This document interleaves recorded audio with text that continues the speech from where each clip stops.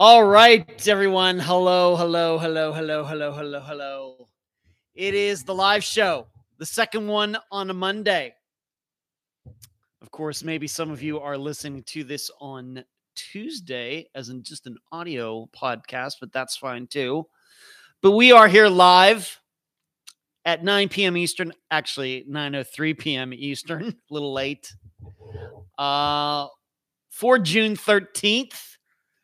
2022. And in fact, this day would have been my parents' 58th wedding anniversary today. They got married on June 13th, 1964, which is kind of funny because it seems for some reason in June, it seems like the 13th of June, like every other year, falls on a Friday, which might say something about their marriage. I don't know. But of course, my mother passed away a few years ago. But my dad is doing well. What do I have in store for all of you? What is on the agenda? Going to talk about these Haitian athletes who have disappeared right here in Florida, by the way, within the last week or week and a half. I want to talk about the disappearance of Sylvia Frenz, Frens. I want to talk about this podcast that is coming out about Joshua Guimond. Going to talk about baby Holly Marie. Got some articles to read to all of you. I want to talk about going to see Top Gun Maverick. And then there's also a very good article about the TV show Cops and its effect, seemingly, that it has had on Americans' perceptions of crime in the United States. So, a lot to cover in the next couple of hours. Very excited about it. Before I get too far into any of this, I want to remind you to hit the subscribe button if you've never watched this live show before. Maybe you got it in your podcast feed last week just as an audio program, and you were like, he does this live on YouTube? Oh, I got to check that out. Well, maybe you're new to the live show, so there's the subscribe button right down there in the bottom corner. Please like this video. Everybody knows that this live show is spectacular, so just give it the likes now. Just give it the thumbs up. Just do it. You know you're going to like it. Of course, share this. Anybody who out there who thinks they might have a family member, a friend, a coworker, a supervisor, you can share this and say, hey, you got to check out this live show that is now happening on Monday nights. And if you're really, really feeling frisky, you might hit the button right down there, the join button.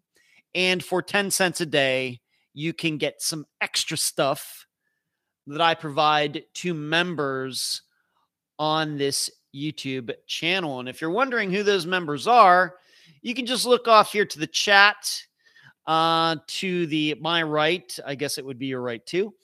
All those people who have their names in green are members of this channel, and I think they are enjoying it. In fact, some of you, if you'd like to type how you are enjoying your membership, please do so as the live show continues tonight. So let me switch that. So let's see what's going on in the chat room, and then we're just going to get right into the show. And I even have some questions from the audience that I got before I turned the camera on. Hello, Suzanne, and there's Hope. Good to see you. The Real coming to us from Australia. I see Australia is going to the World Cup, The Real. You have to be excited about that. And Laura, good to see you. Kathy, always a pleasure. Jasmine. Laura's talking about my corny jokes. That's funny. K-Dog, what's going on with you? Good to see you. They flew over the bay. They would be bagels. That's funny. Laura. Hello, Charlotte. Is Cop still going? Yeah, it was off for a while, but it is back. But we're going to get into a little bit deeper part of that, the real, before too long in this show tonight. And DLV, good to see you. Thank you, everybody, for tuning in on this new day of Monday. Hello, Lisa. Love your podcast. Oh, that's very nice of you to say. And look at that beautiful red heart you got there, Lisa. Thank you. As I usually do, I like to start off with just some personal things. Not much going on in my disc golf life because I'm not playing another official tournament until like a month from now. And so I've just gotten a little practice in. And changing the show to Mondays does make me able to go to a couple of things that usually go on here in Pinellas County on Wednesday evenings that I was not able to attend beforehand. So I think I'm going to be thinking about that maybe on Wednesday. Of course, the big problem in going to those things is I could get home in time to do the live show at 9 p.m., but I'd be all sweaty and everything, and, my hair just wouldn't look right. So could never go to any of those. But here on Mondays, things have changed. And in fact, I've told one of the guys who runs one of these groups that gets together on Monday or on Wednesday evenings that I'll probably be there. We'll see how it goes. All depends on the weather, as usually is the case with me. But I've just been getting some practice done. That's really about it. Not a lot going on in my disc golf life right now. Stitching, what's going on? Good to see you. Hello, Charlotte. Thanks for everybody who is tuning in. Hope everybody is remembering that this show has been moved to Mondays.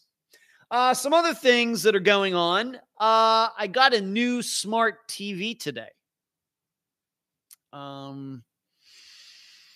Many of you know that this condo I live in Clearwater Beach, I rent, and not just renting, but pretty much almost everything that is in the condo is not mine. Of course, the posters that maybe you see, of course, you can see the video games in the background on my left. The posters are mine and a lot of other things, but the refrigerator, the stove, the microwave, the TVs, the beds, the couches, the tables, most of the chairs are not mine. They're all here, and I just kind of moved me and my clothes, I guess. But the TV that is right back there, back to my left, has not been good for a while. Sometimes it takes like 5 minutes to start, and then when it come on, it shut off by itself, then turn on and shut off, and then finally it would stay on, and the picture was fine, but it took some doing, and it was continuing to get worse. So I told the realtor who hooked me up with this place, and she talked to the owner of this condo. I've never met the owner of this condo. In fact, I don't even think I know the name of the owner of this condo. But my understanding is that they live up in Ocala, which is a couple hours away, which is one of the places I disc golf. And the realtor let them know that this TV was not doing very well. And this morning I woke up to a 55-inch smart TV, new one in its box right outside my door. That ain't bad. So I installed it today without the directions. So I don't, I'm not totally old yet. And it is fantastic. I have Netflix on there. I have a subscription to Netflix. I have a subscription to Disney Plus. Of course, YouTube is on there and all the apps, and then regular TV. And I have the DVD player all hooked up to it. Did it all without any directions. So I'm not an old fogey yet. So that was pretty fantastic. Now, however, I will say, according to the Amazon shipping, it was supposed to be here on Saturday. So I hung around my condo all day Saturday, and it never did show up. Could have done some things, but I didn't want to miss it being delivered. And then it instead shows up today. And then I moved the TV that was there. I just put it in the guest bedroom for now. And it's amazing. The TV that was there's probably, it's a flat screen, but I'm going to say it's probably 15 years old, something like that. Heavy. Now it's, of course, very thin, but still very heavy. The TV, this new TV, it's so light. It is so amazing how the technology of TVs, of course, we know it, going back to the 90s, they were still making TVs with the tubes and everything. And then the next big deal was like the really skinny TVs with better pictures, but they were still very heavy. Well, now here in 2022, they're skinny and they're light. And this is not a small TV. It's 55 inches diagonal. So, just crazy. It's just crazy to see how that's all changed over like the last 20 years, essentially since I left Pennsylvania and moved to Las Vegas. It's amazing how much has changed. And then the technology, of course, having, this can be like a computer screen now, and you can control it from your phone and everything. It's just so crazy. But I know I'm going to really, really enjoy that. And in fact, I made the joke today that with the view that I have right out behind me, and then gasoline being $5 a gallon, and now that I have this smart TV, I may never leave this condo again. I joked around. So that's something new in my life.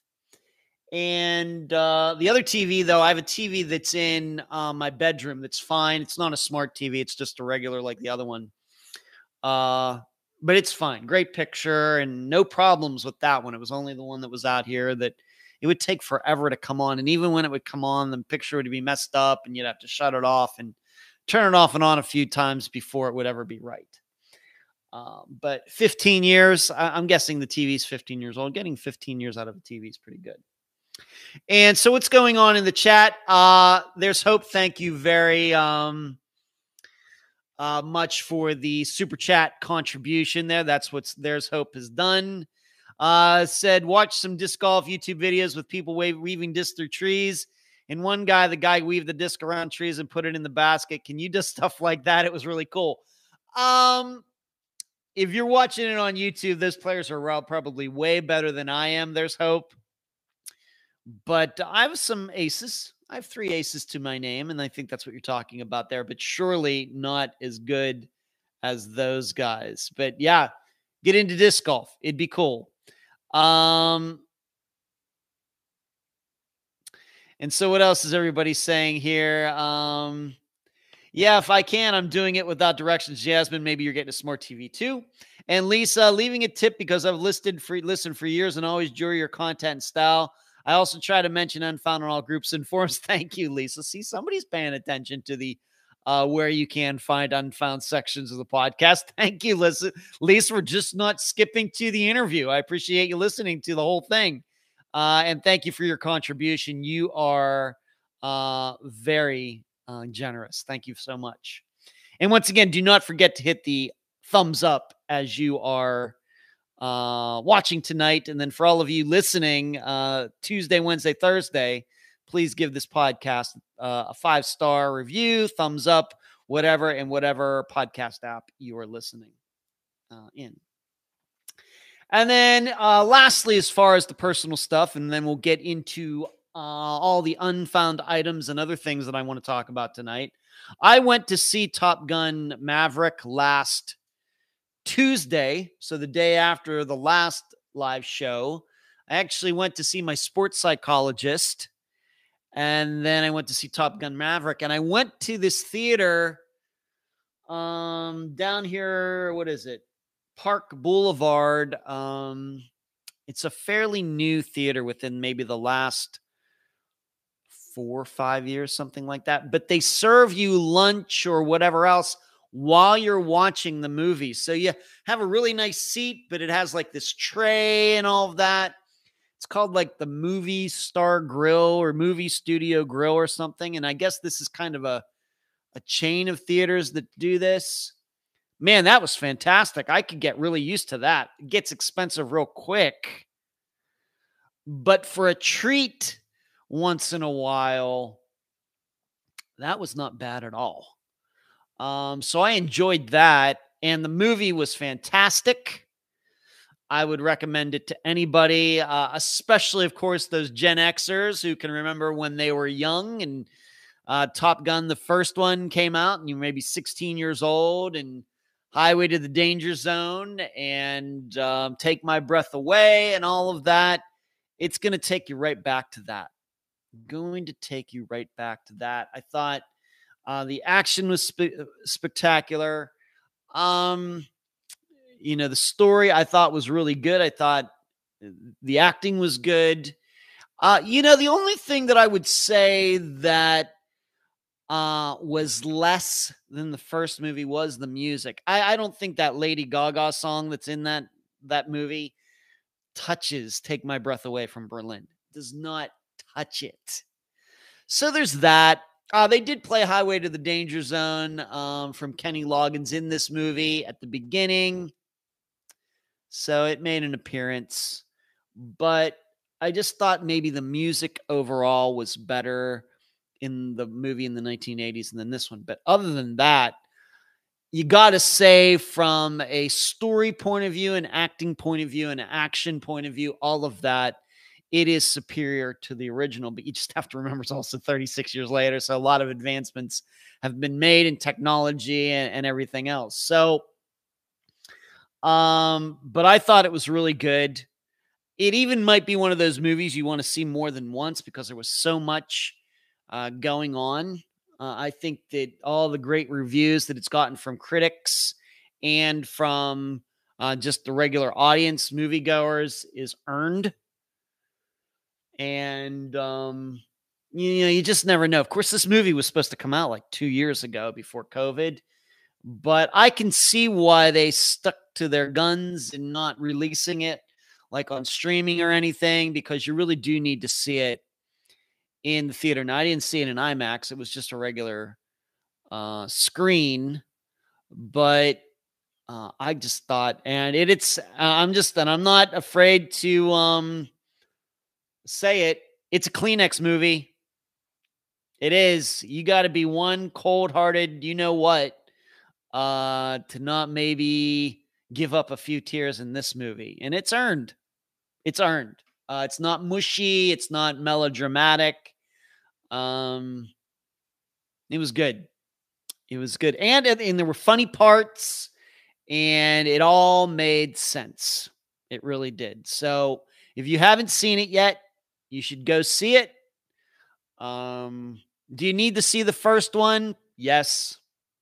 It's a sequel. You got to see the first one to understand. You don't need to see the first one to understand the plot necessarily of this movie, but you certainly need to see the first one to understand the characters in this movie. So that is the first movie I've seen in a theater in over 10 years. So that is saying something. Last movie I saw in the theater was Cowboys and Aliens, which was horrible, which I think ruined my movie-going experience. All of like the Marvel movies and everything, I saw them all on streaming. Once they came out on or on DVD or something like that, I didn't see any of them. I saw maybe like when I lived in Las Vegas, like the original Iron Man and some of those others in the theater. But once I moved to Florida, I didn't see any of those Marvel movies in the theater. So I would recommend it. The Real says there's a disc golf club in my nearest city. I found out a relatively small regional city too, so it's definitely everywhere. The Real, they have an Australian Open. At least they used to. There was a fairly big tournament, but it was just frankly kind of a pain to everybody to fly down there to play. That was the issue. So there's hope. You've been to a theater like that with the food and everything. Yeah, the food was great. Yeah. Deborah, thank you. You are very generous with your super chat contribution. There's Hope agrees with me regarding the music. There's Hope says, I'm an aviation, can't watch the aviation movies. I think you got to give it a shot. There's Hope, got to give it a shot.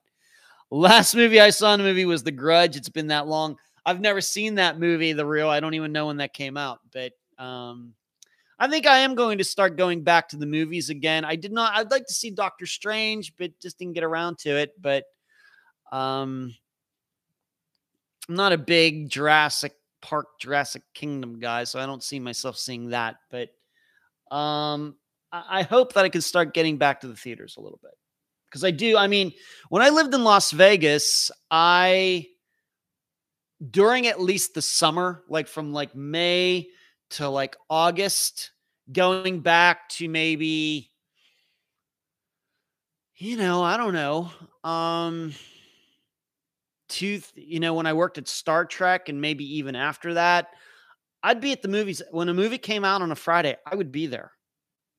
Now, I was filmmaking at the time, so maybe I thought it was my responsibility to go, but I would be at the theater on a Friday afternoon when a movie was showing for the first time, and I would kind of chart it out which ones I was going to go see.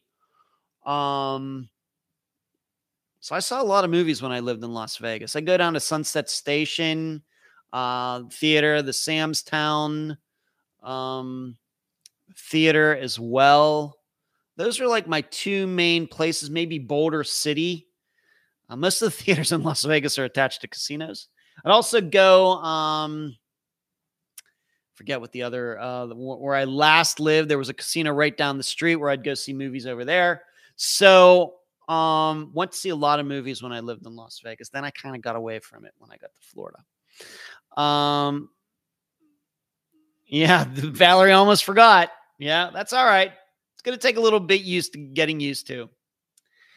All right, so that's kind of all of the personal stuff going on in hello, Brittany. Thanks. Yeah, it's a great shirt. Thank you. Good to see you. So let's move on to the true crime part of the show. And I'm going to mix in a few questions that I've gotten before the show started too that are not necessarily, well, one of them is certainly not true crime based.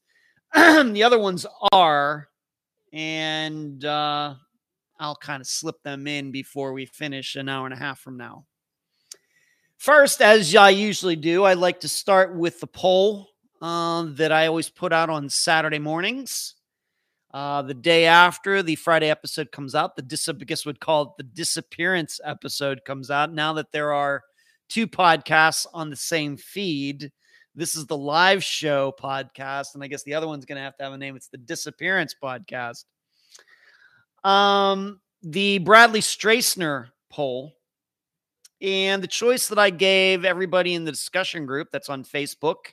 If you're not yet in the group, I think you should consider getting in there. It has like 8,500 members or something.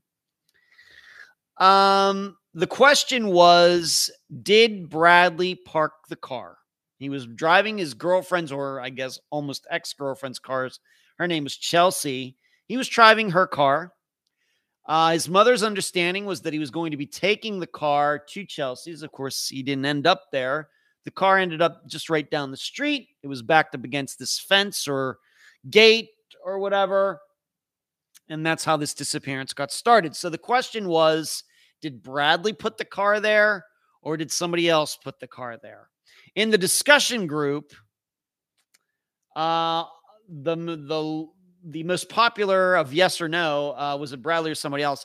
Most people picked that it was someone else who put the car there, which I guess then would mean that there are some people out there in Louisiana, in the Leesville, Louisiana area, who know exactly what happened to Bradley Strassner. Now, in the think tank, as is usually the situation, there were a couple people who thought that somebody else is responsible for Bradley's disappearance and put his car there. But then somebody else, one person in the think tank at patreon.com/unfound podcast, decided that it was possible that, yes, he did park the car there, but then he was meeting somebody there and then he got in somebody else's car and left. So I guess that's still Bradley putting the car there. But I think when I put the question in the discussion group regarding the poll, the idea was that he parked the car there and then something happened to him and he walked off or something. I wasn't thinking about somebody else picking him up. I guess it's possible. There are no facts to dispute that. But I know one person in the think tank decided that that was very possible. But even in the think tank, but in the think tank opposite the discussion group, most people decided that Bradley did park the car there, and he disappeared all by himself. Now, for me, I know I say this every week, but I'm always anticipating that there are new people watching or listening to this live show. I write a blog at patreon.com/unfound podcast. And I've been doing that since about September of 2017. So right around when this live show first started. And in that blog, I get deep into the details. I comment on the facts. That's something that I do not do very much in the interviews. We don't like to theorize too much, although once in a while we will. But really try to stay away from really trying to draw any conclusions about theorizing, well, if John Doe killed Jane Doe, then we don't do things like that. But I really try, really try hard to just allow all of you to come to your own conclusions and analyze the facts the way you want to. But that's what I do in the blog. It's private. You need to pay $2 a month at least at patreon.com to read what I have to say. I think people like that, get a lot of positive responses from that. And it's from writing those blogs that I've been able to craft these presentations that I now do at schools. That's where it all got started. So I decided that Bradley did park the car there all by himself, and I'm not inclined to believe that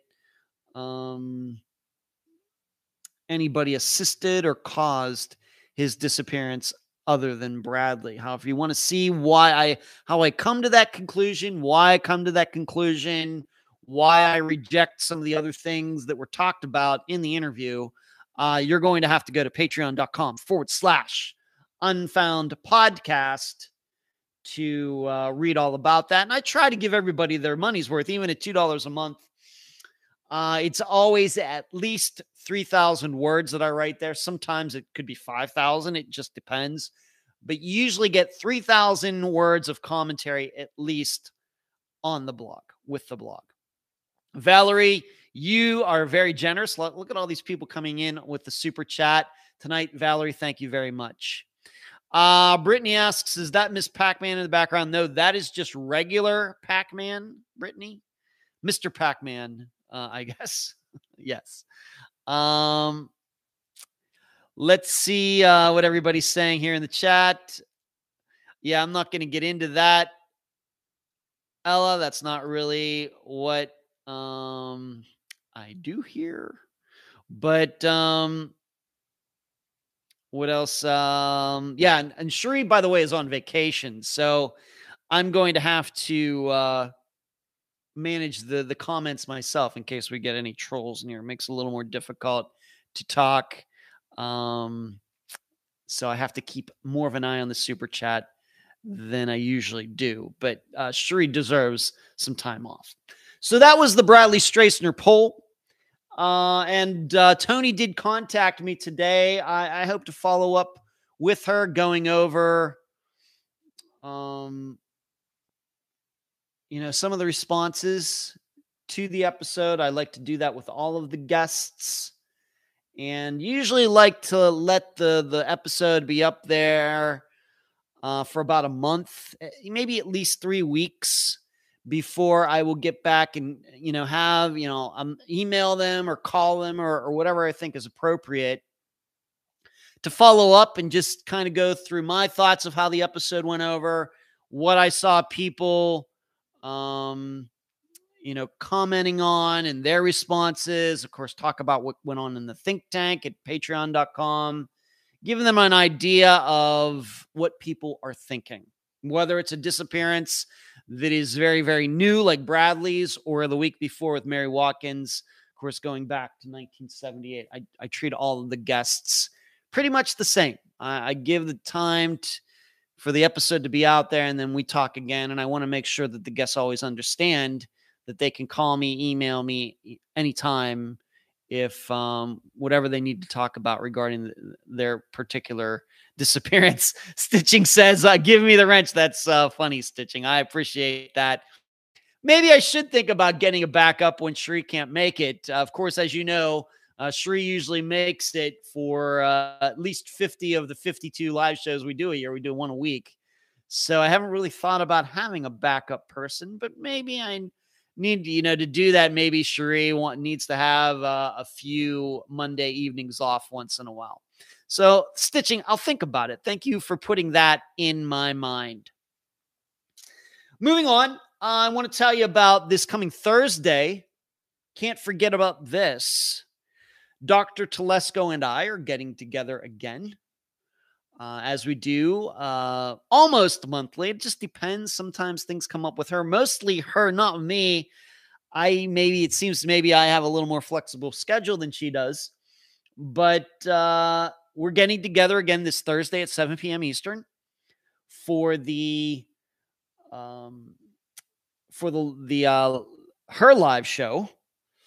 And we will be talking about the disappearance of Julie Weflin. In fact, that reminds me, I need to call John Polos again. Maybe I'll try to call him after this live show's over.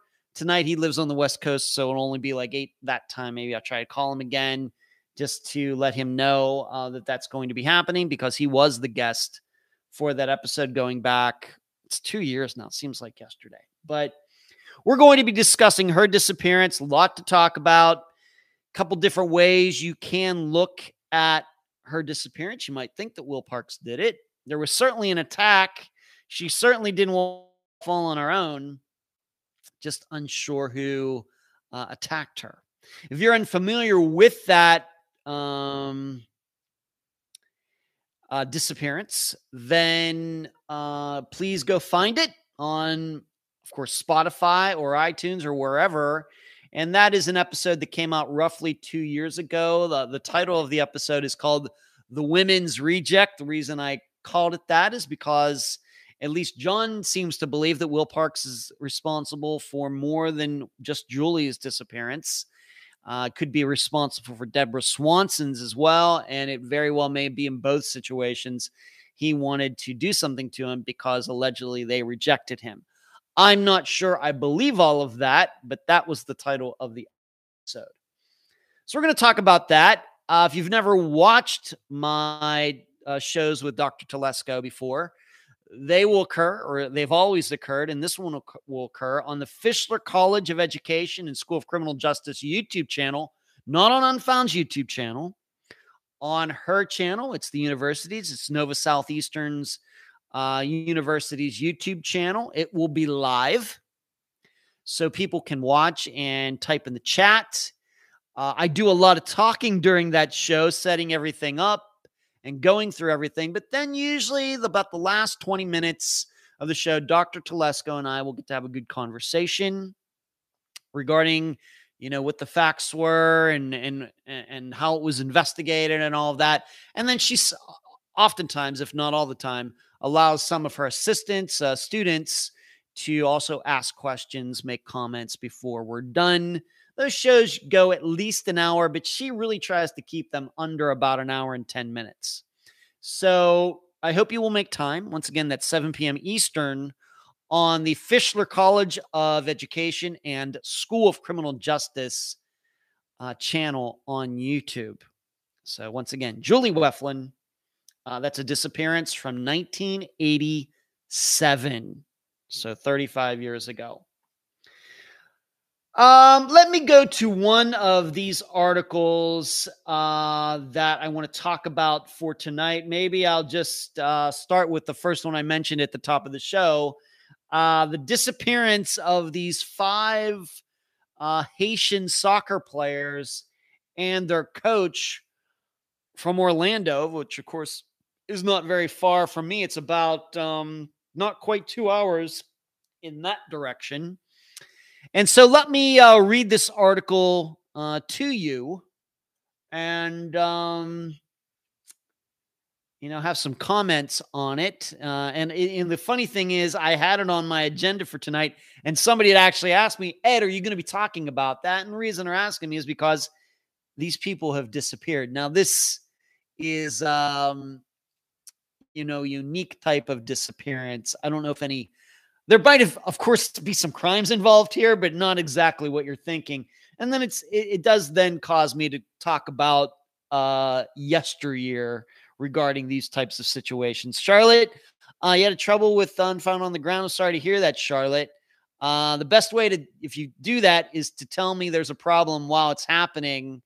You should have emailed me or something. Maybe we could have figured it out while the show was going on. Unfound on the Ground was going on. Okay, let's talk. Let me read this article that comes from Orlando. 5 soccer players and the coach of the Haitian delegation for the 2022 Special Olympics USA Games went missing from their hotel earlier this week, according to the Osceola County Sheriff's Office. In a Facebook June 7th post, so roughly a week ago, police officials said an investigation is underway to find the missing men who have a range of intellectual disabilities. Most importantly, no foul play is suspected. Anyone with information about the Haitian athletes is asked to contact police at 321-697-4546. Officials identified the missing as Joseph Mithin Nicholson Fauniths, Peter Milanovich Burles, Anderson Pettit, Freer Stevenson Jacquet, and Oriel Jean. You can certainly tell they're from Haiti. Their ages range from 18 to 32, and the team is mainly made up of people with disabilities. The group had traveled to Orlando to compete in the Special Olympics USA Games. They had been staying in a hotel near the ESPN Wide World of Sports. I know exactly where that is. While their whereabouts are still unknown as of this writing, it's largely suspected the group is hiding to avoid returning to crisis-mired Haiti. We know Haiti has had a lot of problems going back on for a long time, between government upheaval, poverty, and then they've been hit by a couple earthquakes that have just been devastating. If proven true, the Special Olympics athletes would be the latest case of Haitian athletes leaving their team and officials' duties as representatives of Haiti while abroad, though the number involved is not usually so high. Over the years, several Haitian athletes have defected or attempted to flee while traveling overseas to remain in the host country. In 2021, 3 Arque Football Club members fled from the team hotel in Mexico City. Arque had traveled to Mexico to play Mexican side Cruz Azul in the CONCACAF Champions League. In 2015, 13 members of the Haiti's under-17 soccer team also went missing in New York during an overnight stopover at JFK International Airport. The team was traveling to South Korea to prepare for the World Cup. The players were later found, 2 of them in Boston. This latest instance has left many in the Haitian community critical of athletes who defect. Speaking with Miami Herald, Haiti's Special Olympics board chair Rachel Pierre Champagne said, with these types of events and with the situation that's happening in Haiti, it's unfortunate that there are people who are going to be selfish and take these opportunities for themselves and not look at the needs of the greater community and the common good for all of us. All right. So what I think is important, surely here's what happened. This is something that they planned to do before they ever got into United States airspace.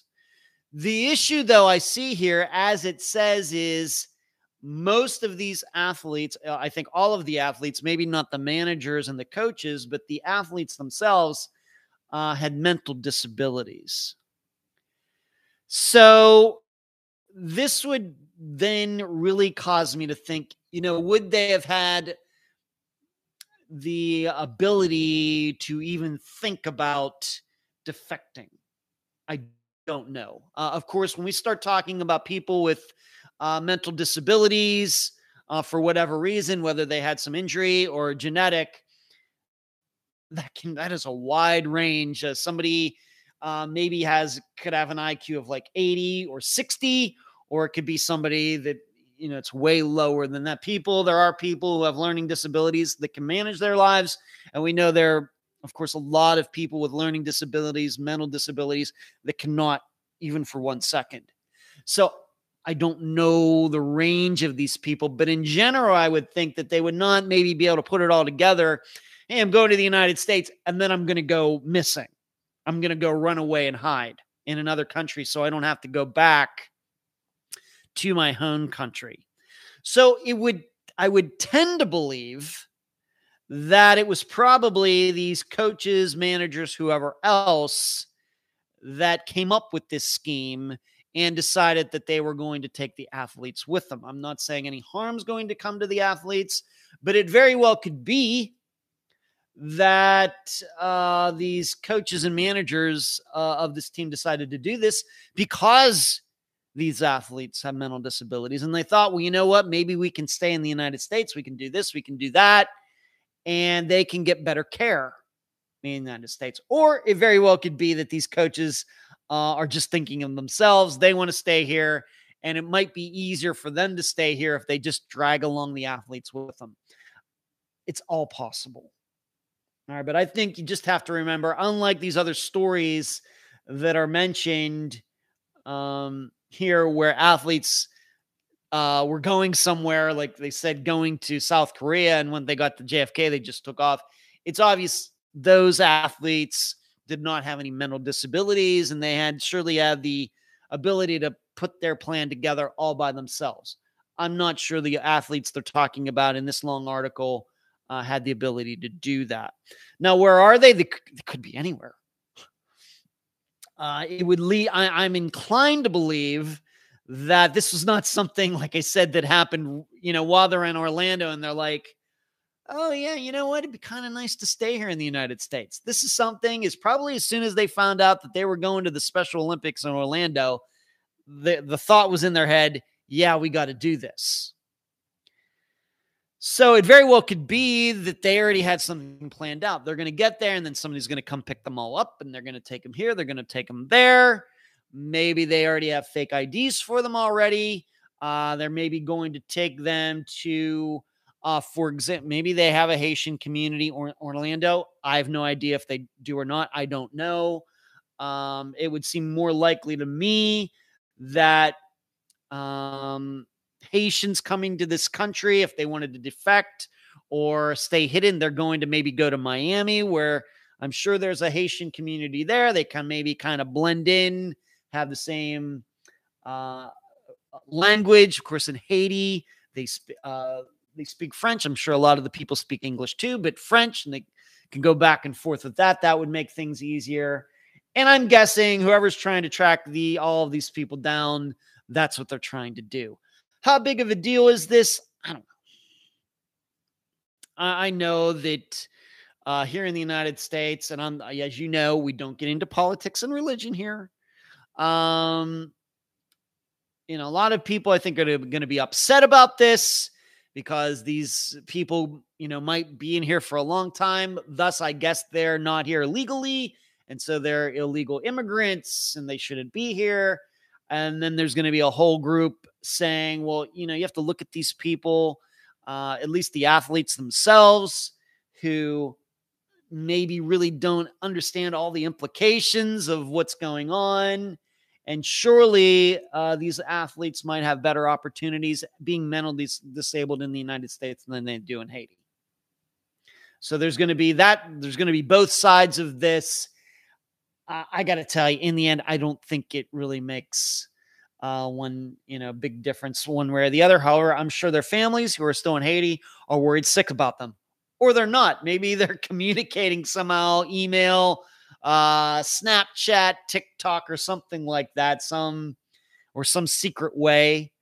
And these athletes have been able to communicate with their families back in Haiti and saying, hey, we're just fine. And that very well could be too.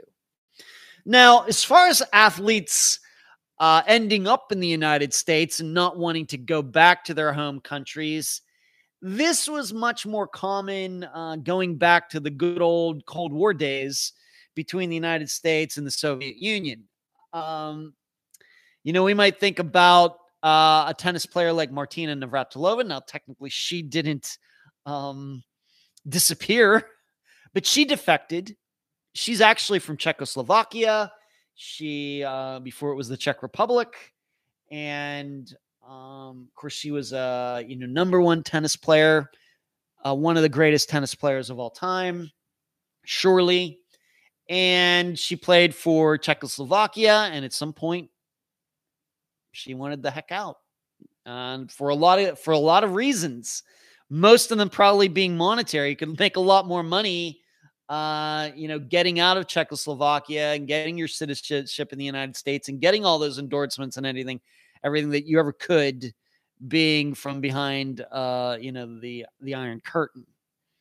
So that's a person that came to mind. Very famous defection. And then also, if you want to go in a different direction, Mikhail Baryshnikov, he defected. Of course, ballet dancer. He was a Russian.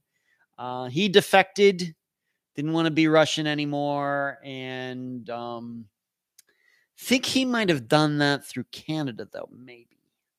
But these kinds of things regarding famous people, regarding athletes and actors, was much more common back in those days, the 60s, 70s, 80s, than you hear about now, mainly because, most countries in the world today are democracies of one type or another. Now, maybe North Korea, of course, is an exception. And of course, their citizens, I don't think, ever even travel out of the country. But if they do to go to the Olympics, they're herded around like cattle. They're not given any privacy, and they're not given any chances to ever get away from their handlers and everything else. But, you don't see much of this today as much as you used to see, maybe 30 years ago. But things are a little bit different. But even on this story, just another one of these, this group, I don't think it once again was an athlete. I think it was once again a coach or a manager or someone like that. He by himself went missing just within the last couple days. So there was this group that went missing not long after they got here. And then just within the last 24 to 48 hours, another person from this group went missing as well, and did so once again in that Disney area somewhere. And my guess is probably that guy ended up where all of these others went. And you have to think, what would you do? If you lived in a very poor country that, had been devastated by earthquakes, devastated by political upheaval and poverty and all of these things put together, and you're some athlete and you get to go to another country. It doesn't even need to be the United States. Just going from Haiti to a lot of, South American countries, any of the South American countries probably would be a big improvement. And you might think about, what? I think I might run off. I think I might take my chances. Maybe they won't find me. Maybe I'll be able to change my name and, stick around here.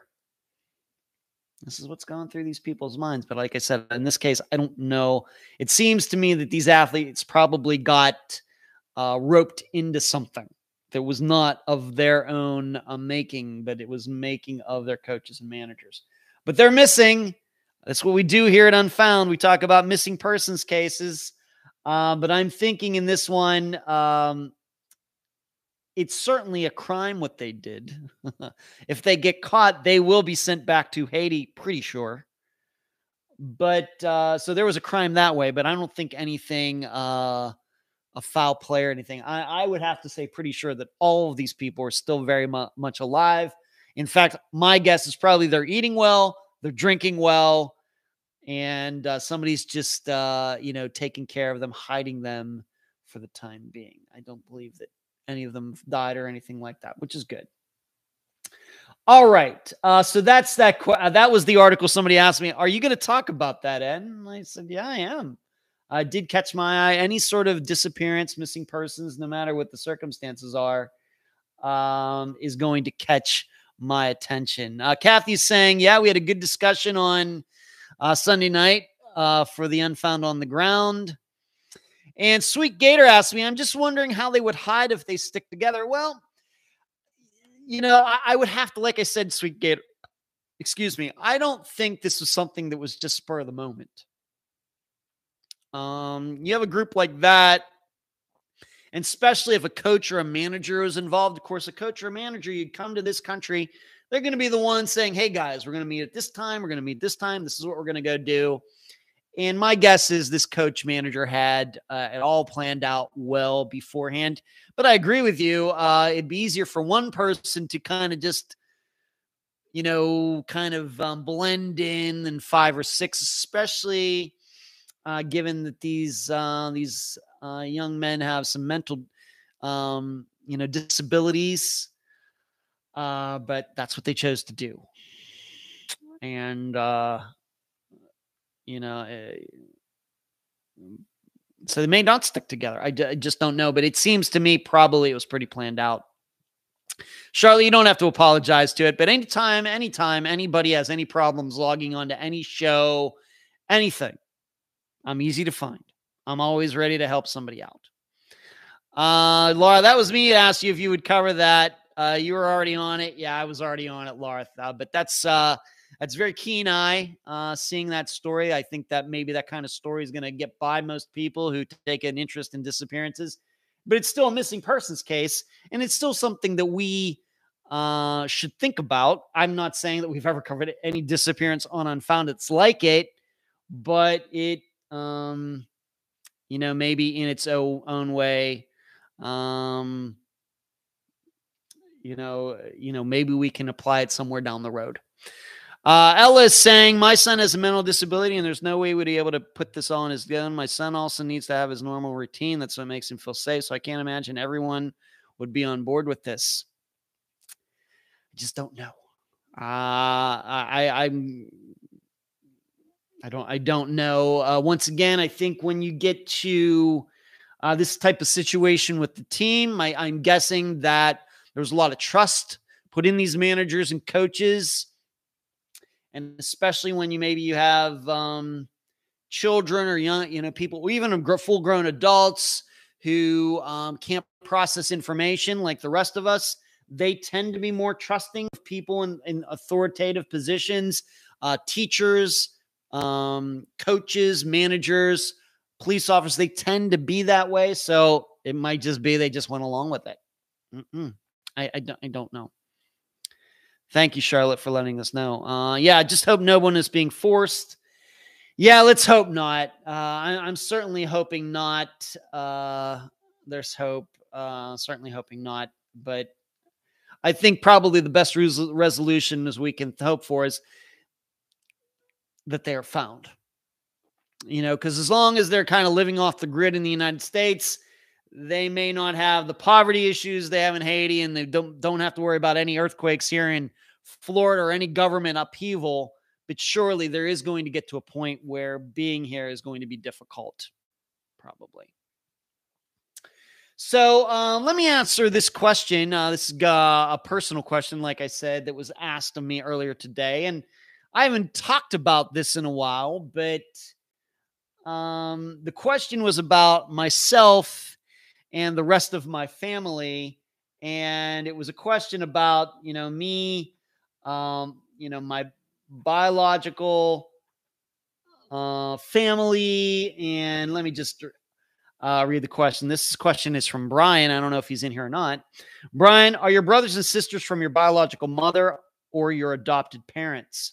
I know many of you have been with Unfound since the beginning, know about this, but a lot of you are new, and I haven't talked about this in a while. I have 2 brothers and a sister. My sister Diane is the oldest, and then it's Michael, then Brian, then myself.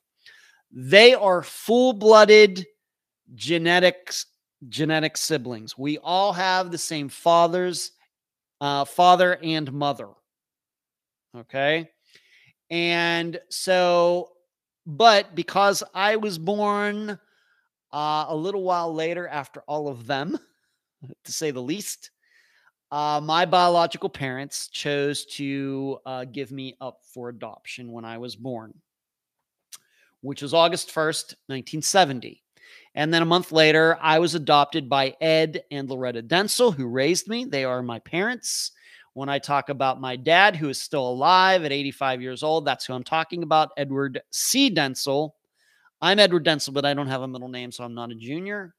And then my mother, who died in November 28th, 2018, Loretta Jean Dentzel. That is my mother. That's who raised me, but she did not birth me. In fact, the reason they adopted me is because my mother could not have children. Coincidentally, though, my biological mother actually died the same year of 2018. She died in March of 2018. And then my mother died in November of 2018. 2018 was a horrible, horrible, horrible, horrible year. Great for Unfound. Horrible for me personally. In addition to that, my best friends, the Kara Stories, their mother, Judy, died in July of 2018, and she was like my third mother. So all of my mothers died in 2018. It was a horrible year. So when I talk about my brothers and my sister, we all have the same father, all have the same mother. Those three grew up together. I was the only one that was given up for adoption for obvious reasons. And then in 1994, I wasn't quite 24 yet. We all got back together. They were looking for me and they found me, and we've just hung out and done everything since. Gone on vacations, holidays. Of course, my brother Brian and his wife live about 20 minutes from me here. We go to a trivia team. Brian and I do a lot together. So that is the answer to that question, Brian. But I was raised as an only child. It was kind of awesome. In some ways it was awesome, but in others, it might have been cool, growing up to have two brothers and a sister. But I have to say that they are so much older than myself that even if my biological parents had kept me, it almost would have been like I was an only child. So maybe, maybe that was just the way it was supposed to be, that either way I was going to get raised all by myself. So that's the story. My sister and her husband live in Canfield, Ohio. They have a son, Charlie, and he has two sons. My brother Michael lives in Pittsburgh with his wife, Patty. He has no kids. They have no kids together. She has a son from a prior marriage. And then my brother Brian is married to his wife, Laureen. They've been married since 2006. And she has two daughters who I think are in their early 30s. And then my brother Brian has two children, Ashley, who has a daughter, and then he also has a son, John, who's getting married in September. He's getting married here in Florida, and I will be going to that wedding. And Ashley was born in 1984. John was born in December of 1985. So that is my biological side. On the Dentzel side, there's just me and my dad. I mean, my mother's side, the Ravatis, I don't see them much anymore. But my dad's sister died in 2010, 2011. She didn't have any kids. So it's really just me and my dad who are left as Dentzels. So that's the question, Brian. I hadn't talked about that for a while. And I realized that maybe once in a while, if on a live show or even on an episode, I may talk about my brothers or my sister. But then in some other fashion, I may talk about being raised as an only child. And then people getting, well, which is it, Ed? Well, it's both. Go figure. All right. Moving on. I want to talk about, we've got about an hour to go. You're very welcome. There we go. And if everybody's wondering, if you're watching the chat, Charles is my nephew. That is my sister Diane's son, Charles. So nice of you to join us tonight. So nice. He was here last week. I thought he got in a little late. But that is my nephew, Charles, coming to us from Colorado. And in fact, maybe some of you even remember when I went out to testify in that trial, Charles and his two sons came up to visit me in Greeley, and we had a great time. We had great pizza, hung out in my hotel room. It was a fantastic time. And so there you go. So Charles, thank you for tuning in. All right, moving on. I want to talk about this new podcast that's going to be coming out this Saturday. You know, I don't talk too much about other true crime podcasts or anything like that, mainly because I don't listen to them. No time, a lot of different reasons.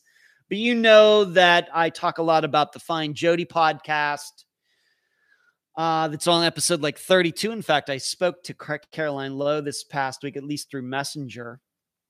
I'm a big fan of that podcast. I've listened to almost all of the episodes there.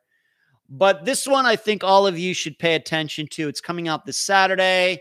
I believe it's going to be on iTunes and Spotify and elsewhere. I do not believe that this guy has done a podcast before, but he is going to do a series podcast. So unlike Unfound, which is a different disappearance every week, this will be like Jody's, covering a different aspect of a disappearance, of the same disappearance every week, very much like what Payne Lindsay did for Up and Vanished.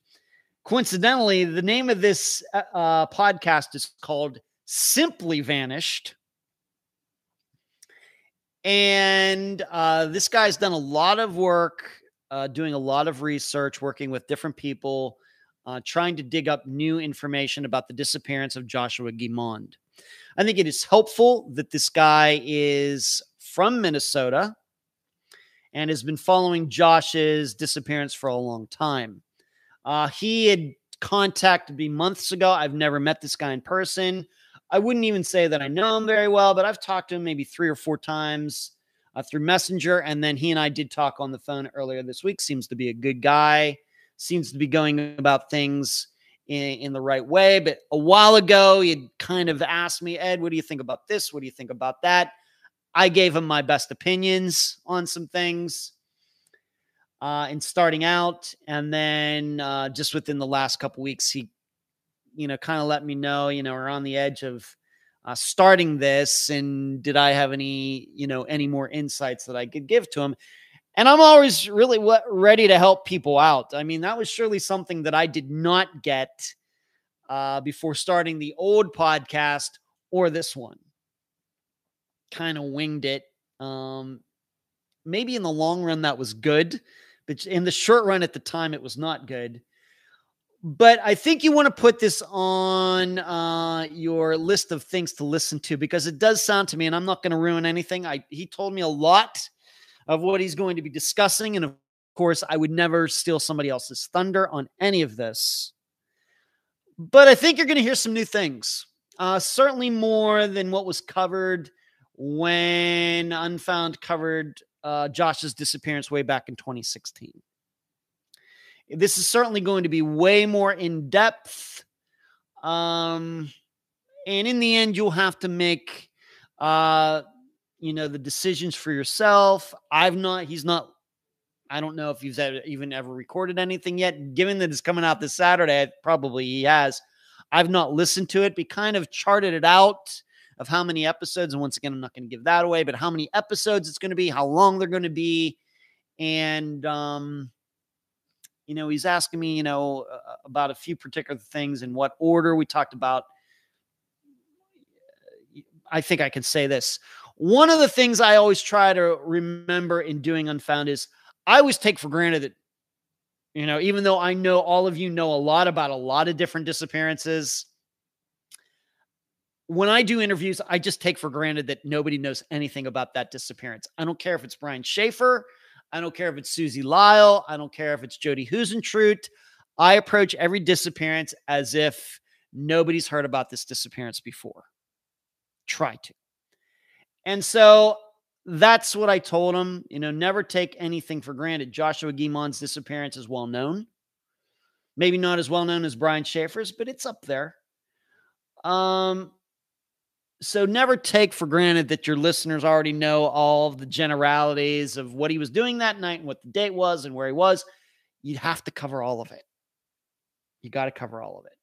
And then eventually get to maybe this new information that's not been public, but you got to set everything up the right way. And I think he's going to do that. So, like I said, it does sound to me like there's going to be some new things. I think it's certainly going to make you think. I have to admit, I don't know if my mind has changed yet, but some of yours may. And if you're still up in the air about what you think happened to Josh, this could shape your, maybe push you one direction or the other. We'll just have to see. So once again, this Saturday, so that would be June 18th, the first episode will be coming out. There is a website. I think it's simplyvanish.com maybe. And so you want to make sure that you're looking for that. And I don't know if I'm going to comment on it every week or however often these episodes come out, but just like I do with the Find Jody podcast, as the episodes come out on this live show, I will offer some insights and some commentary. But it'll be up to you. I'm not going to go through every single thing. I'm hoping that you will take the time to listen to these episodes yourselves. I don't think that these are going to be unfound length episodes of like 2 hours. My guess is they're going to be less than an hour. That's what I would say.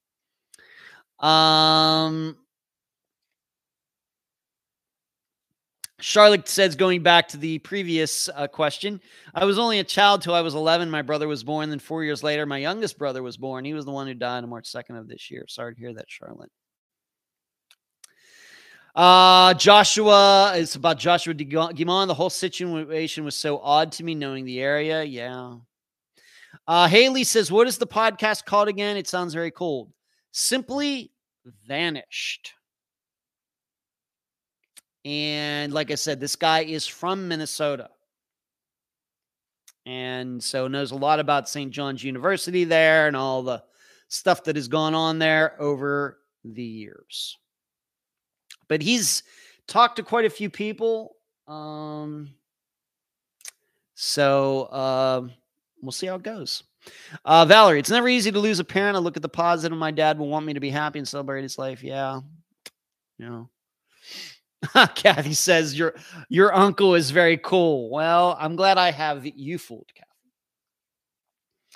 All right.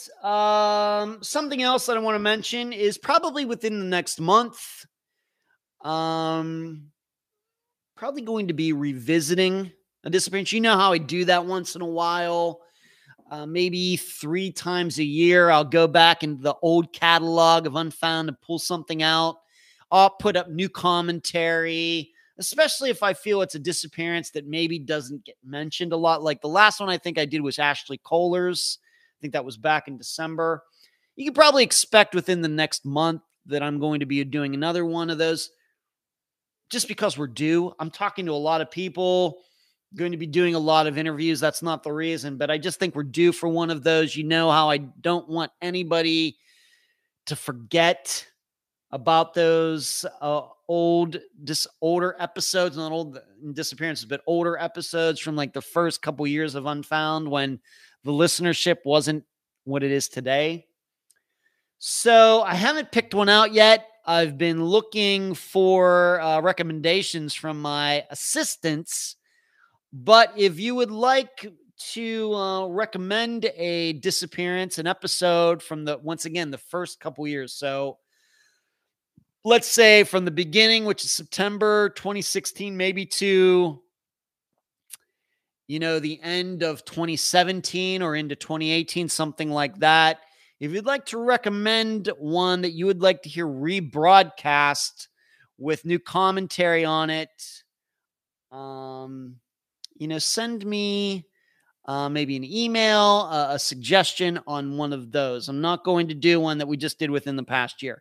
It's going to have to be an episode that was very early on in Unfound's existence. So, of course, we've already done some. Ashley Kohler. We did Tom Brown's last summer. Robin Abrams. We rebroadcast Andra Bowman's when it came out. The Dennis Bowman, of course, did kill her, and her remains were found. So there have been a variety of reasons we've rebroadcast episodes, revisited them, take another look at them. So I'm taking recommendations. So think about that. All right, let's move on to this. I want to talk about this article that was written about the TV show Cops. And I know a lot of you have seen that show. A lot of you are around my age. I know the demographics of the audience for Unfound. And I know a lot of you maybe growing up watched that show. It got popular, came out in the late 80s. And it's where TV crews or camera crews would go around with police officers, major cities in the United States, seeing what they do, riding around in the back seat. The cops are talking to the camera, and then things pop up. Maybe there's some car chases, whatever else. And so this is an article from Real Clear Science, which is a division of Real Clear Politics, which is a news site. And I want to read it to you.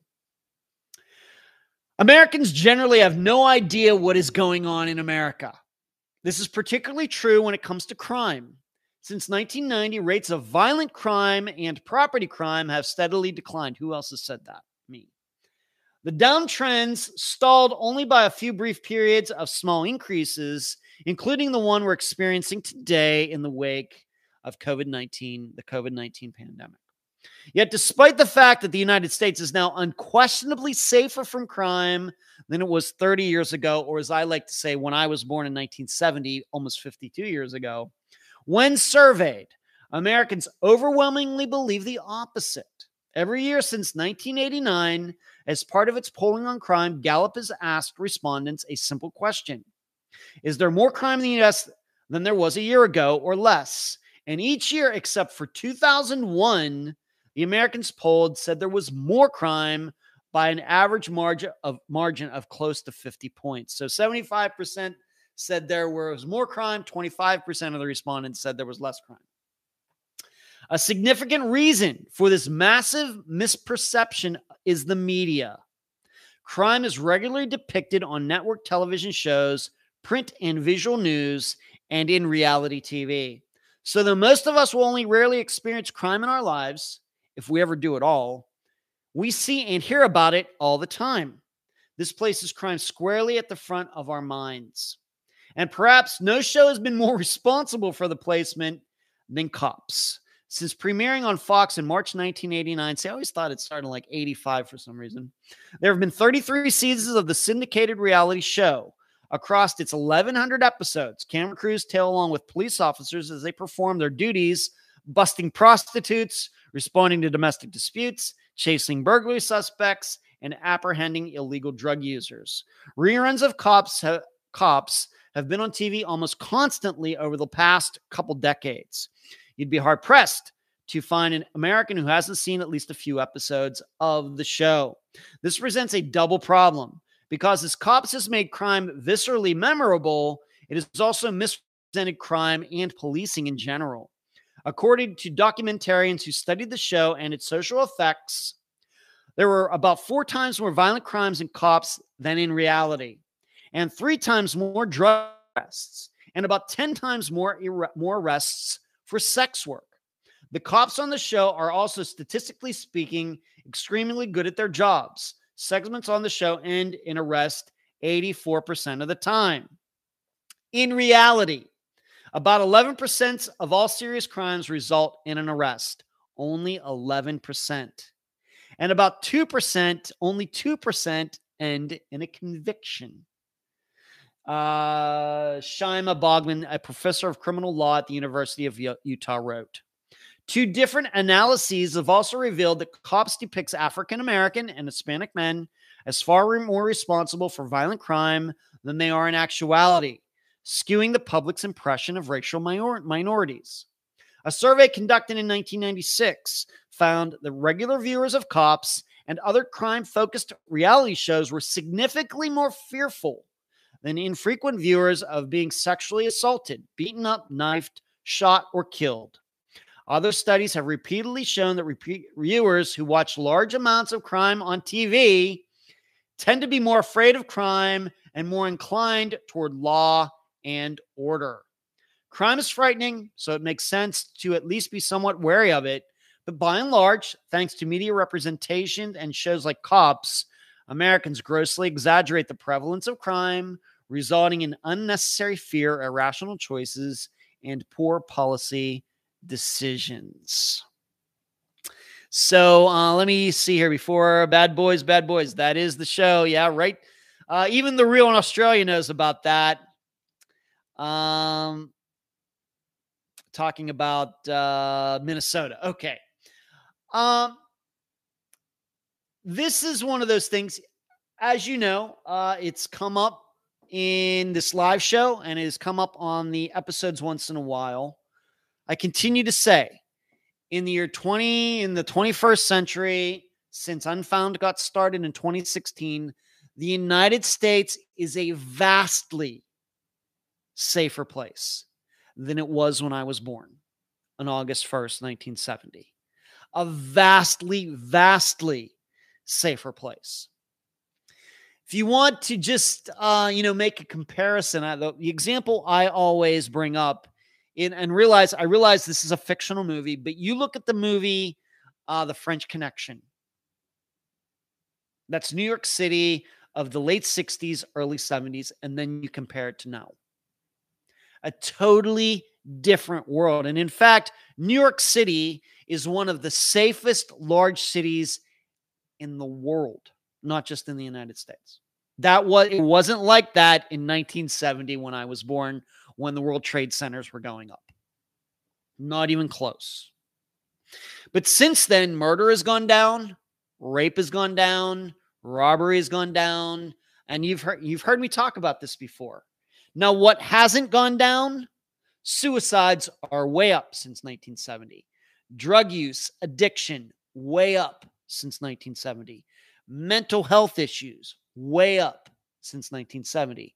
But crime overall is down. But so what is going on here? Why is Cops this way? Do they plan it to be this way? Why are the statistics of Cops so far off from reality?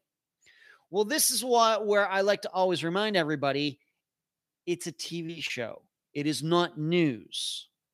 And this is one of those things that I've always tried to stress about Unfound compared to many, many, many other true crime podcasts out there. This is a news program. The Friday episodes are a news program. We display the facts, we present the facts as they are. We do no sensationalism. Whereas my impression is a lot of podcasts do that. In fact, a lot of podcasts, true crime podcasts, are like Cops, are like the show Cops. Now, why is Cops like that? Well, you don't really think that they're going to send a camera crew out to a town of 3,000 people and hope to make a crime show out of it, do you? Because all the crimes, that's not to say that crimes don't happen in towns with 3,000 people. They do, but do you really want to sit around day after day after day after day waiting for it?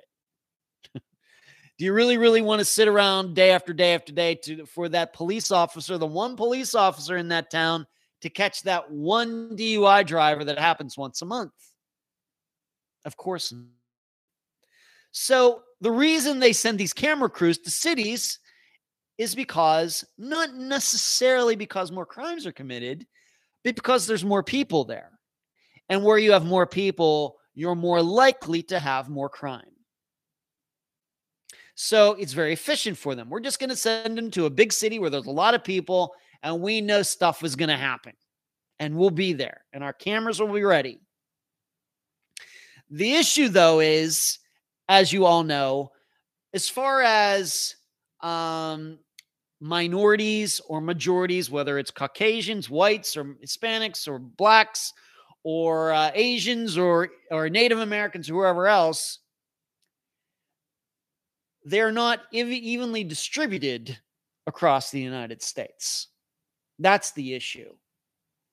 It's not that we have these little towns of 1,000, these big cities of 1,000,000. It's that the racial makeup of the small town is different from the racial makeup of the big town. And we know that minorities tend to live in city areas, urban areas, whereas a lot of white people live in these cities or these little towns with 1,000 people. So it's not like the producers of the show Cops are racist or they're trying to make any particular minority look bad or anything else. It just happens to be that they need to send their cameras to the places where the most people are. And in the places where the most people are, those places tend to have a lot more minorities than the general population. If you don't know, for example, blacks make up 12% of the American population, but they make up 40% in any particular city. And so then if you send cameras to that area to cover crime, it should not then be unusual if you get way more than 12% of the crimes being committed by blacks. That's what's going on here. But I agree, it totally distorts everything. And even though I watched Cops, I can remember watching it. I remember watching it in college. I could see where if people, if they just take the show for what it is, I can understand why many people will start to believe things that aren't true. Whereas if you can try to put it all together, you can watch the show and you can still learn a lot about policing. You can still learn a lot about crime. You can still learn a lot about what's going on in the drug war in America and all those things. You can certainly learn quite a bit, but don't let the demographics fool you. But I think a lot of people do. And don't let yourself think, well, man, it just seems like it's crime after crime after crime after crime. What's going on in the United States? Well, I think what I'm saying is, had Cops, the show, come out in 1970, they would have even had an easier time finding crimes to cover. So it is a distortion, but you have to react. That's what reality TV is. I'm not a big fan of the Kardashians, of course. I am, I've never watched Survivor and all these shows that, the housewives of this, the housewives that. I've never watched any of it. And surely it is all scripted. Cops isn't scripted, but it takes place in a way to make sure that they can fill up that half hour or hour with crime, because that's what the show is. So in that way, it distorts reality. They don't just go take cameras out and randomly go to a place. They go to specific places. That distorts the reality of the entire situation. But you have to realize also something. Cops is not a news show. It's entertainment. Got to realize that. So, and I wanted to cover this because I know a lot of you watched Cops when it was out. I haven't watched Cops, and I know it got taken off the air. Maybe it's back. I hadn't watched Cops for a long time. But I even reading that article, I'm surprised that it came out in 1989. I thought it came out in about 85 or something. I don't know. I must have watched it quite a bit while I was in college at Grove City. It must have been on there. That's where I guess I watched a lot of it, even though I don't remember it. But I know I've seen many episodes of that. They were in Pittsburgh. They were in Las Vegas. So I just thought you would find that interesting. Another thing that has not gone down since 1970 are disappearances. Disappearances still happen at a fairly regular rate as compared to 1970, even though murder and all of these other violent crimes have gone down. Let's see what everybody's saying here. There's Hope says, interesting article. I think watching way too much Crew Crime YouTube videos has done the same to me. There's Hope says, my supervisor said the same to me about his time in New York City. Yeah, it's totally changed place. Yeah, you would not have wanted to live in New York City in the 1970s and 80s. Totally different place, even today. The Real says, sensationalism. Have to make people watch it. I'm not sure how many people would tune in to watch parking tickets getting placed on windscreens. That's true. Moana says she's late. You're allowed to be late, Moana. Jebra says, I thought of drug use in the late 60s, early 70s would have been more widely used. Yeah. We have more addicts now. I think as a percentage of the population, Deborah, we have certainly way more addicts now because there's just more drugs to be addicted to, both legal and illegal. All right. So there's that article. Let me answer another question. Carol asked me if I have any plans to ever visit any disappearance locations. I think I just talked about this maybe a couple weeks ago. I would love to do that. I would love to go, of course I went to Canadian Texas. I went right to the spot where Tom's Durango was. And I've been to a few others. I went up to with Lacey Buenfils. I went up there when I covered that disappearance way back in 2018 up there around the Ocala area. So I've been to a few, but I would find it fascinating to go to some of these locations. I went to, of course, it's not a disappearance that we've covered on Unfound, but Sherry Mann from Western Pennsylvania. I went right to the spot where she got off her bus that day. I'd love to do that, Carol. I just don't know how we'd get that done. I'd probably have to have an RV or something, and that would take a lot of time. And how would I continue to do the podcast? And maybe one of these days I can make it happen. Maybe but certainly always a possibility. Would love to do that. Thank you, Jane. Harder drugs now, Sweet Gator, probably. Even to hear people talk about marijuana, the stuff that people smoke today, is like, it's like 120 octane compared to the 87 octane of the late 60s. At least that's what I've been told. I don't do any of that stuff. All right. So, Carol, I'd like to do that one day, but man, I would have to find some time to do it. Laura, I think you're in here. You asked me about TikTok. TikTok, if you're not on there, maybe you should be on there. You get your little video, these previews that I've started doing there. I'm sure Laura had asked me if I'm going to start using that for more things. I think I could. I kind of just maybe have to just kind of ease into it right now. Finding out what works for me, what time, what kind of time do I have to do these certain things. But I could see TikTok becoming more relevant to the overall social media picture of Unfound. Sure. But we've only been there, I don't even think, for a month now. I think I have 4 videos on there. So still working some of the kinks out, but I could use it probably for more. Sure.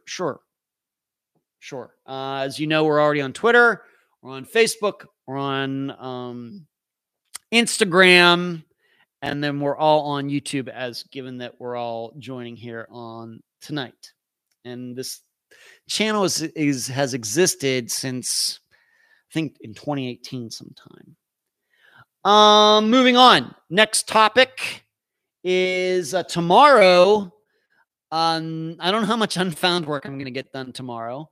I am actually, I guess through Zoom, going to be working with this UK company starting to put together the series that I've talked about regarding the murder of Janelle Matthews and, the first trial of Steve Pankey, and another trial, I guess, is going to happen this fall. So, Charles, if you're still in here, maybe you'll be seeing me in Greeley again if you want to take a cruise up and bring the boys with you. It'd be cool. But I have no idea. I should say, for the record, I have no idea if I'm going to be asked to go back out there. I would be surprised, but I was surprised the first time. But tomorrow I'm going to start working over Zoom with this company, trying to put together what this series is actually going to be. I've sent them a lot of material since last week. I sent them the blog that I wrote about being out there in Greeley. I sent them my transcripts of what I said during the trial. I don't know if they have the transcripts of the entire trial. I have no idea one way or the other. They should have them. That's certainly a recommendation that they should have them. I do not have all of the transcripts for the entire trial. I also sent them the interview outline that I used with Steve back in 2019, November of 2019. So I think that I've sent them, everything that I have. So we'll see what they want to put together. Now, I'll be honest. I have a lot of nobody would be surprised. I'm an ideas man. I got all sorts of ideas. You give me an idea about a TV show, or, I could probably come up with 3 or 4 good ideas right away. And it's one of these issues where I wish I had time to kind of work on a fictional missing persons series that maybe, could play on Netflix or something. I just don't have the time to write it, but I got a lot of great ideas up here. So with this UK company, maybe some of these ideas and things will start to come out. I really don't know how long this series will be. I think they're planning to do at least 3 episodes. If we get to that point, we'll just have to see. But, so that's going to be tomorrow, and they're actually going to be paying me for my time. So it'll be them and nobody else for that period, however long it's going to be tomorrow. I really don't know how long it will be. But so if you can't reach me like you usually can, I think I'm fairly responsive on all the different places that Unfound is. That'll be the reason. Given that they're in the UK and I'm over here, I'm guessing this isn't going to go to like 8 tomorrow night or anything. I really don't know. It may just be 2 hours. It may be 5 hours. It may be 8 hours. But at some point, they're like 4 hours ahead. So at some point, I think they go home too. But even though I've had some talks with this one particular guy back and forth, this I think officially starts me working with them, given that they're now going to be paying me by the hour. And I think we're also going to talk about a longer term deal for maybe the rest of this year. So it's exciting. It's great. I'm here to work. I'm here to help out. I'm here to give ideas. That's what I do. That's probably what I'm best at as well. Screaming. Look at you screaming, contributing through Super Chat tonight with your little the Iron Maiden or heavy metal sign. Thank you, Screaming. You are very generous, Screaming. Thank you so much. Thanks. Appreciate it. Richard says, I'm totally stunned at the number of people that go missing. Richard, I've been doing this as a job for almost 6 years. Me too. We're trying to cut it down. And maybe you've heard me talk about it before. I think there are ways to cut the number of missing people who go missing down. I think it starts with really understanding mental health issues in the United States. I think it has a lot to do with domestic violence, treating domestic violence. I think we've made improvements there in the United States. I think that women know that they have places they can turn to when that happens, but we're not there yet. I think we could make some inroads in decreasing domestic violence, mental health issues, suicide. If we can make any of those 10% less, at least, disappearances would drop by a huge number. Huge number. Crystal says Unfound is the best. Don't forget to hit the like button. Yeah, please give. We only got about 23 minutes left. Please give this, if you're watching live on this Monday night, give it a thumbs up. And for those of you watching or listening to the audio on the podcast feed, yes, give this 5 stars, give it a thumbs up, whatever you can do in whatever podcast app you're listening on. Sweet. Did you say what this week's case is? Not yet, Sweet Gator. We're not quite to the end. I'm going to leave that to about 11:50 or 10:55, the last 5 minutes. Got a few things more to cover here first. And Christy says, I agree, treating mental health. Yeah. Jill says, I'm here and you're leaving. Well, in about 20 some minutes, Jill. Good to see you.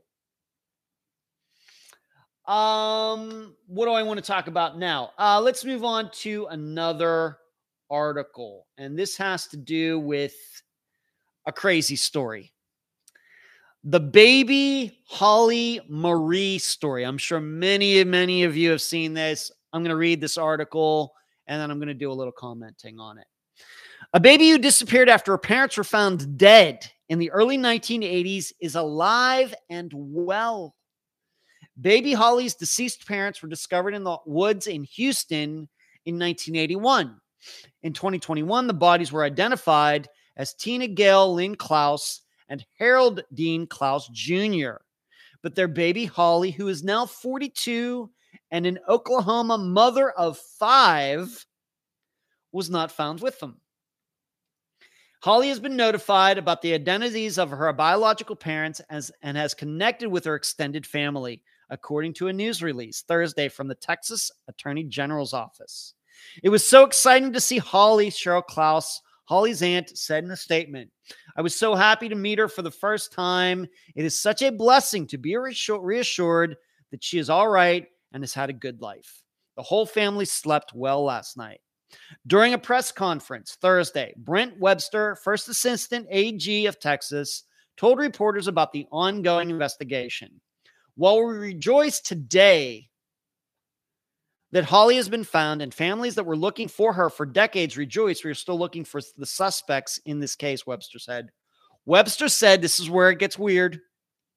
Webster said 2 women who were members of a nomadic religious group brought Holly to a church in Arizona.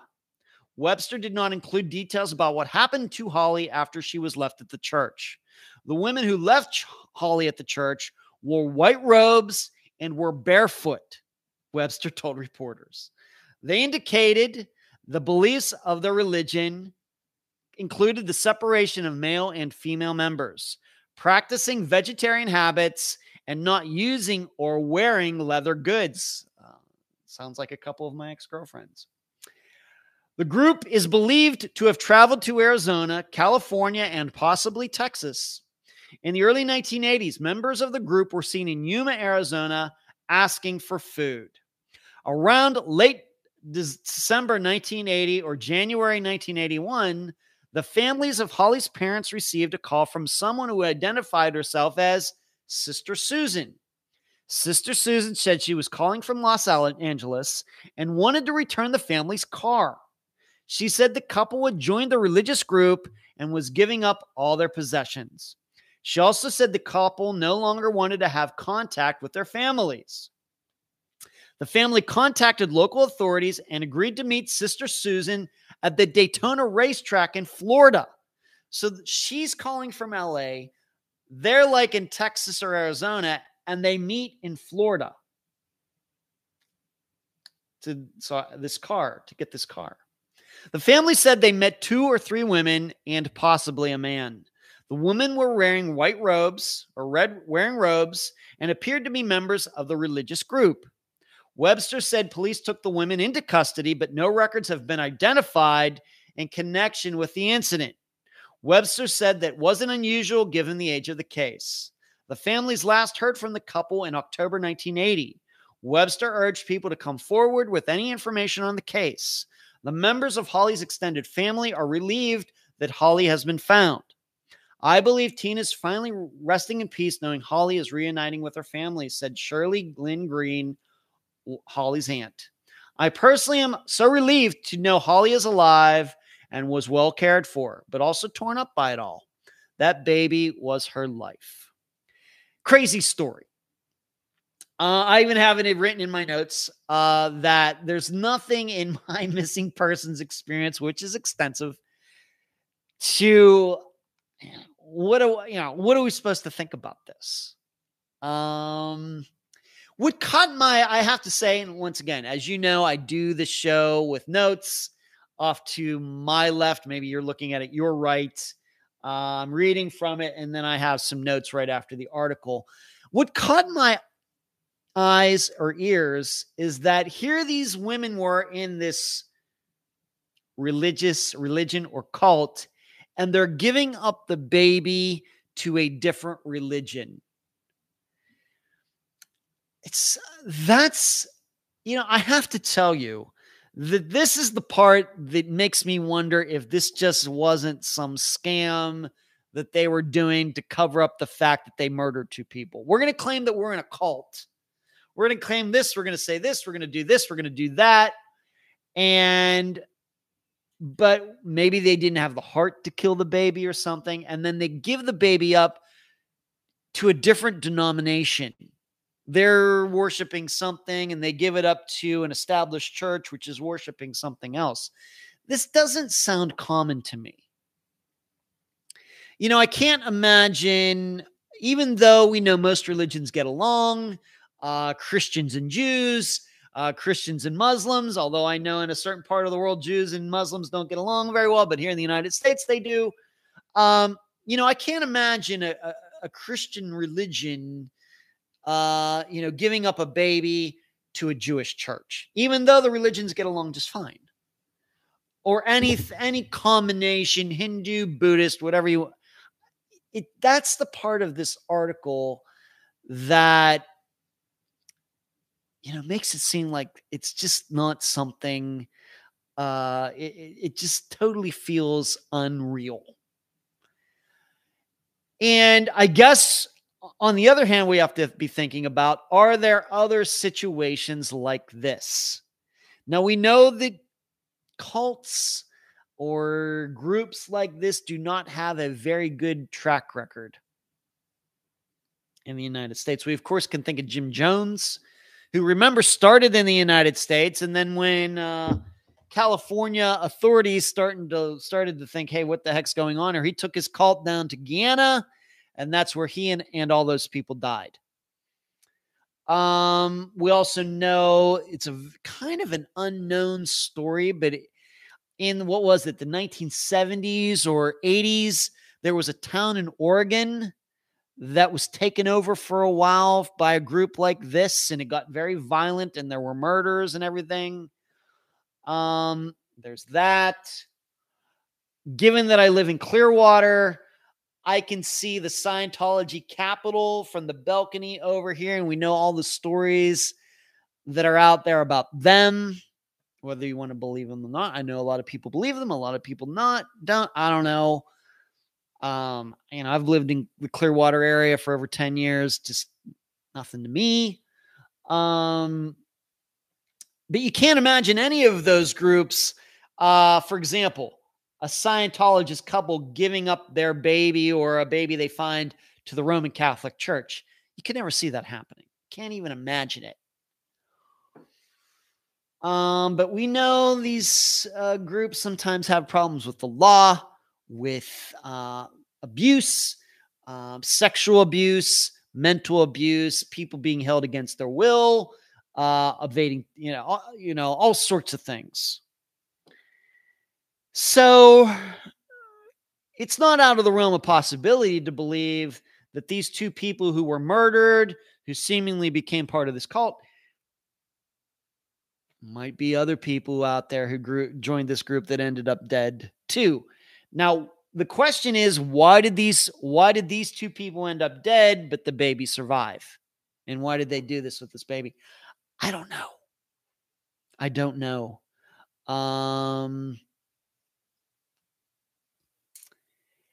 It just, did they get into it and then decide that they wanted to leave? Because, does anybody, I guess I'm not much into that. And I know some of you are. Some of you are into following cult activity or religious activity of groups like this in the United States. It kind of sometimes falls into the realm of true crime and not even something like this. Any idea what this group's name might have even been?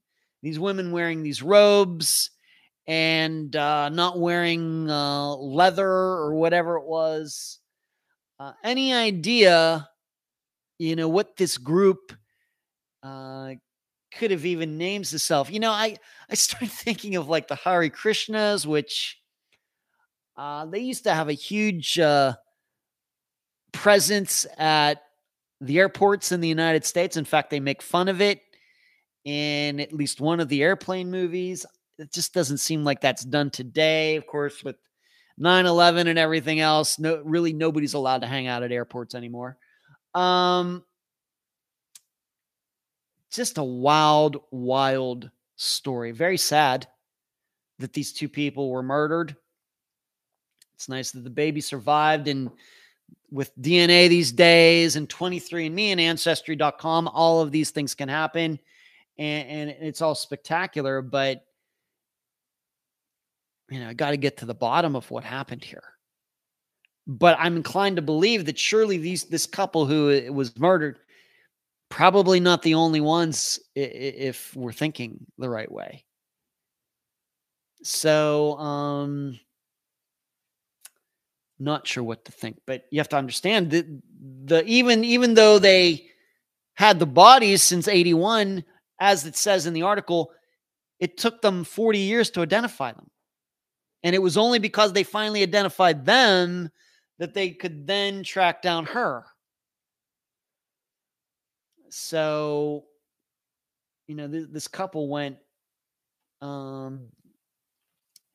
unidentified for all these years. You wonder how that happened, because as we know, even though we've covered a few of them, Molly Miller and Colt Haynes maybe is one example.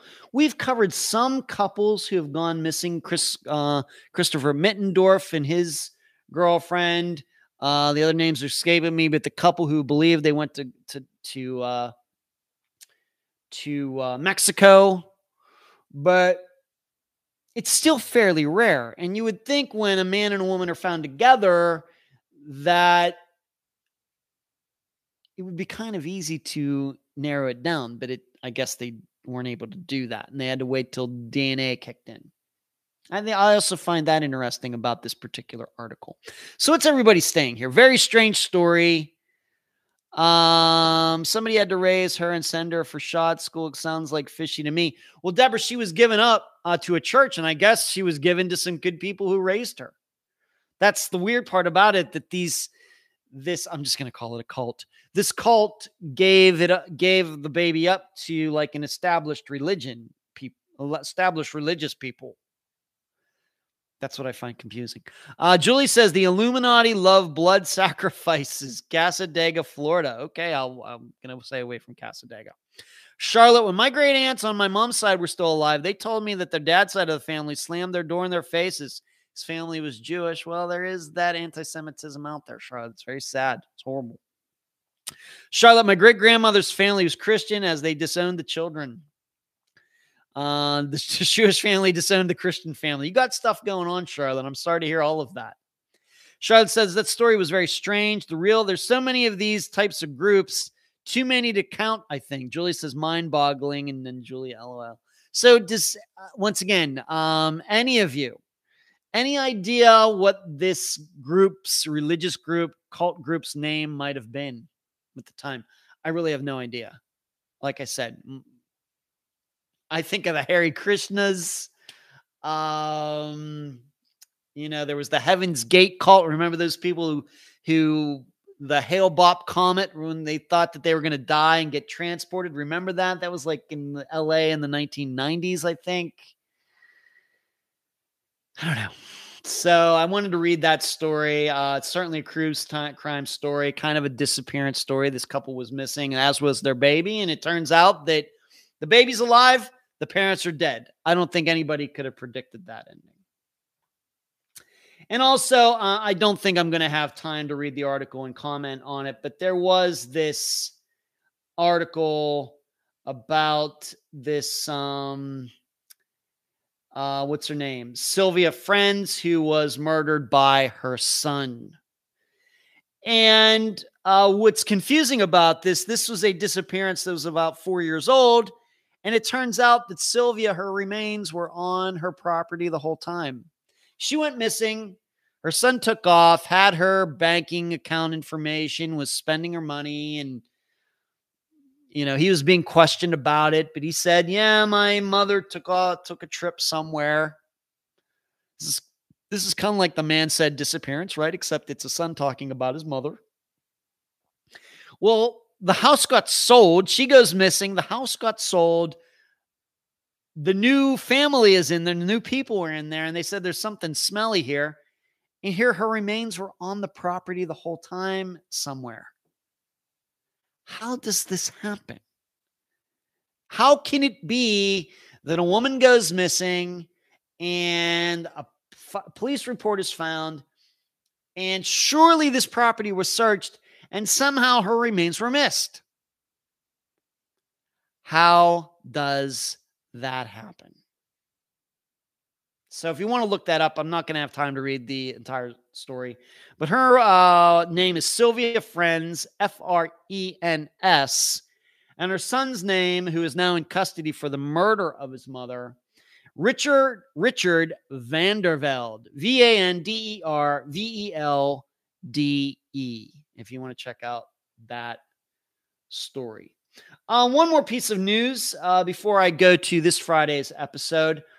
Slowly starting to put together my lineup of fall semester presentations.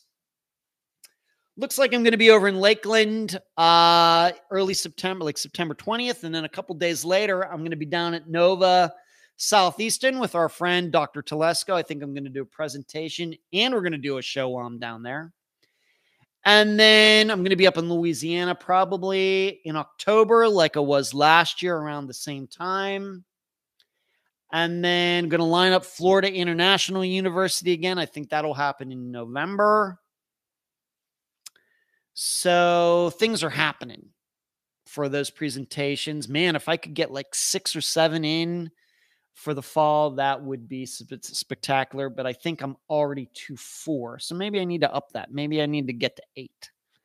So that's slowly coming together. And you know how much I love speaking to the college students. All right, let's move on to this Friday's disappearance. And although I did not write the listeners or viewers' name down, Deborah says septic tank. Yeah, they described it. Sylvia was found in a manhole on the property. Once again, why doesn't that get searched? I don't know. This is like Zoe Campus's murder all over again. But this Friday, I need to thank a listener who maybe a month ago, 5 weeks ago, made a post right here on YouTube, had been watching whatever episode, and in the comments said, hey, have you ever checked out the disappearances of Justin Gaines and Kyle Fleischman? And I said, the names were both familiar, but I said, no, we've not covered them yet. I kind of know the names, but that's about it. Well, that kind of stuck in my mind. And I said, well, let's try to find out if I can get both of their families on the program. These guys did not disappear together. They disappeared in different states, but very short time span between both. One was in Charlotte and Justin is in Duluth. Well, this Friday, we were covering the disappearance of Justin Gaines. His disappearance is almost 15 years old. It occurred on November 2nd of 2017. After this listener made the recommendation, I was able to track down Justin's mother, Erica, and she appeared both in audio and video. She did a great interview. And the interview goes not quite 2 hours long. But Justin was an 18-year-old. He disappeared from Duluth, Georgia in the early morning hours of November 2nd of 2007. And it kind of plays out very much like the disappearance, a disappearance that we covered way back in the first year of the program. And that was the disappearance of, let me find it here. I want to make sure I get her name correct. Hold on just a second. I hate when this happens. Brandy Wells. We know that if you remember Brandy Wells, she went out to a nightclub in Texas, and she disappeared from there. Car was found later. Kind of the same thing with Justin minus the car. He went to a place, a big, very popular nightclub in Duluth, and he was supposed to go there with some friends. They couldn't get in. He did. He hung out with a bunch of people in there. And then around 2 a.m., he started calling, trying to get a ride from somebody and couldn't. And a video camera shows him leaving the club, and he goes off camera and is never to be seen again. If he would have tried to walk home, it was about 5 or 6 miles. It's Georgia. It's November, not exactly bad weather. The people who did talk to him on the phone as he was trying to find somebody to pick him up said that he was not drunk. He wasn't high, seemed to be pretty clear-headed. And if you're wondering, there aren't any major bodies of water or river in the immediate area of this nightclub. So he went missing at that time. His phone stopped working not long after it seems he left the property, but the last ping was about 4 miles away. But you should know that a couple people have been charged with his disappearance. But these charges got dropped. But before Friday, I will be posting a video of a guy on video with his attorney saying he knows exactly what happened to Justin Gaines and he knows who did it. The title of this episode is called Look Who's Talking, because this gives us a chance to, I don't think although it's come up many times in many interviews, this whole thing about when people start taking credit for disappearances or who claim they know something about disappearances. What are we to think of that? So it's called Look Who's Talking. That's going to be the title of the episode. The interview is done, but I've not yet recorded my side of the episode. So the disappearance of Justin Gaines, Gaines from Duluth, Georgia, disappeared in the early hours of November 2nd, 2007. His mother, Erica, is the guest. The title of the episode is Look Who's Talking. And that's it for tonight. A lot of ground covered. Answered some great questions. Talked about Sylvia Friends, at least for a little bit.